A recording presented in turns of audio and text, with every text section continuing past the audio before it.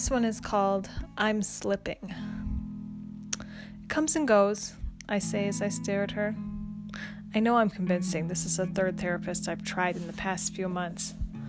Some days I'll feel elated, waves of euphoria, beyond bliss, blanketed in peace, I articulate.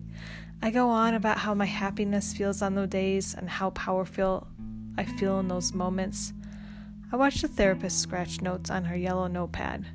She looks up at me thoughtfully, but also glances at the clock, which reads 3:55. I know it's time to wrap up our session soon. I've planned this whole speech out. She calmly smiles at me. Thank you for sharing so much with me today, Anne. Should we set up a time for next week? I shake my head and pretend to look at the calendar on my phone. Oh, would 3 o'clock next Tuesday work?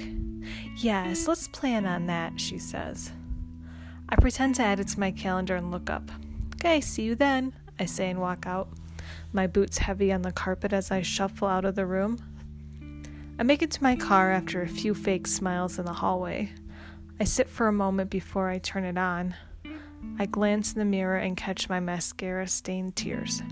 I performed really well today, I think to myself. I turn the engine on and make my way back home. Depression manifests itself in a variety of ways. I don't think that my therapist even understands half of what I'm saying, which is why I'm planning to try out a new one later this week.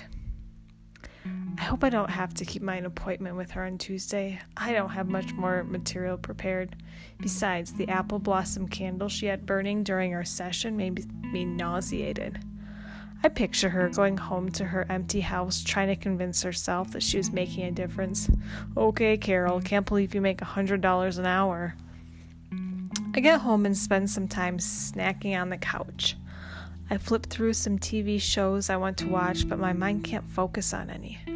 After half an hour of searching, I come up empty and retreat to my room. I organize my clothes, make my bed, pace back and forth, convince myself to Google existential dread. After spending an hour going down this rabbit hole, I resurface for supper. Tonight, I pour myself cereal in an old Tupperware and dump some milk in it. I hold my bowl and slowly walk up and down the hallway while eating. I chit-chat with myself, make my hand and arm gestures as though I'm talking to someone, as though I'm not alone. I go back for another bowl and finish it off the same way. My pacing doesn't stop after I'm done eating. It continues and I try putting on some music. I find a random Pandora station and tell myself that the first song that plays has secret meaning to me in this moment. I hear a song that I loved in high school and my eyes become misty. I turn it up and my hall pacing turns into dancing. I feel the waves of euphoria I told the therapist about earlier today and my face beams. When Friday comes, I'm determined to be open-minded. Carol wasn't a good fit, neither was Mary or Anne-Marie. Today I'm talking to Tucker.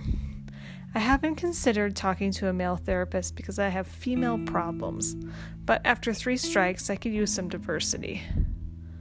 Tucker greets me with a warm smile. His handshake is firm, which I appreciate. I want the confidence. Carol's handshake felt like a doll that was missing its stuffing. My handshake was bold, too. I demonstrate my assertiveness. Tucker needs to know what type of patient I am. What brings you in today? He states. Classic opening line, I say in a sarcastic tone. He gives me nothing. He doesn't smile or look impressed with my candor. So what brings you in today? He repeats with a little emotion. It's not cold, it's direct. I can appreciate this. I start talking about my depression and how it's been making me feel. I go into metaphors, examples, elaborate explanations of why I'm here, what depression means. I talk about society and feminism and the patriarchy and self-esteem and my sexuality and my job and everything that I feel is bringing me down. I notice he isn't taking notes. He nods at times, but he is not taking notes. How will he ever remember all my concerns? How will he know how to chart this? I get done with my eloquent rant and he is quiet. I start again and he stops me. He puts up his dark hand respectfully. Anne, what brings you in today? I look at him a little irritated. I don't want to repeat myself, but I was absolutely ready to. I've rehearsed this script many times and perfected it. I was sure if there was anything else I could add to it. Anne, this is a safe space. What brings you in today? I get up and walk out to my car. I sit there for a few moments. I smoke a cigarette. I smoke another one. I slam the warm Dr. Pepper in the cup holder next to me. I leave and don't go back. I'm at home now, but my mind is still at therapy. I call to reschedule for Monday. I express my apologies and say that I left suddenly due to feeling ill. I lie and say I vomited in the car. I do nothing over the weekend. I don't mean that in a casual, I didn't do anything this weekend, but I actually bake and clean and go on walks and call my friends. I do nothing.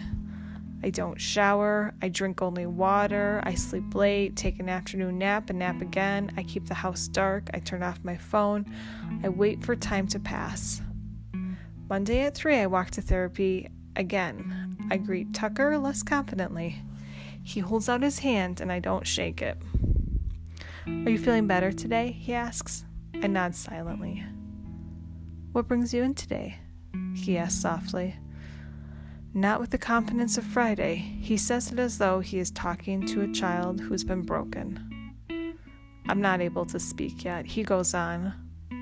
When you filled out your paperwork, you mentioned you struggle with depression. Is this something you want to share with me? His kind eyes met mine. I nod again. Tell me what your depression feels like, he says. I ask for a pen and paper. I start drawing what I can only describe as a clusterfuck. I then draw myself in the middle of it. I show it to him and say nothing. Can you tell me about this picture? He questions. I shake my head no and start crying. I'm not an emotional person. I've cried in front of only 2 other people in my life. I can't meet his gaze due to the embarrassment. The clock on the wall reads 3:55 again. It's already been an hour and I've only made it this far. He doesn't glance at the clock. He stays focused on me. We sit in silence. The clock now reads 4:15. I can feel the panic rise in my chest. Okay, so obviously he has to have another patient after me now, and I'm making him late. Time passes. We continue to sit in silence. I can't seem to manage more than a few minutes without getting teary-eyed again. The clock reads 4:45. He hasn't moved. He doesn't look annoyed. He sees that I've stopped crying for a few minutes and asks if I'm ready to talk. I take a deep breath and start to say something, but it's caught in my throat. We sit for a while longer. I shred the Kleenex in my hands. Little pieces fall to the floor. Around 5:15, I look at him again. He's sitting contently, listening to me sniffle.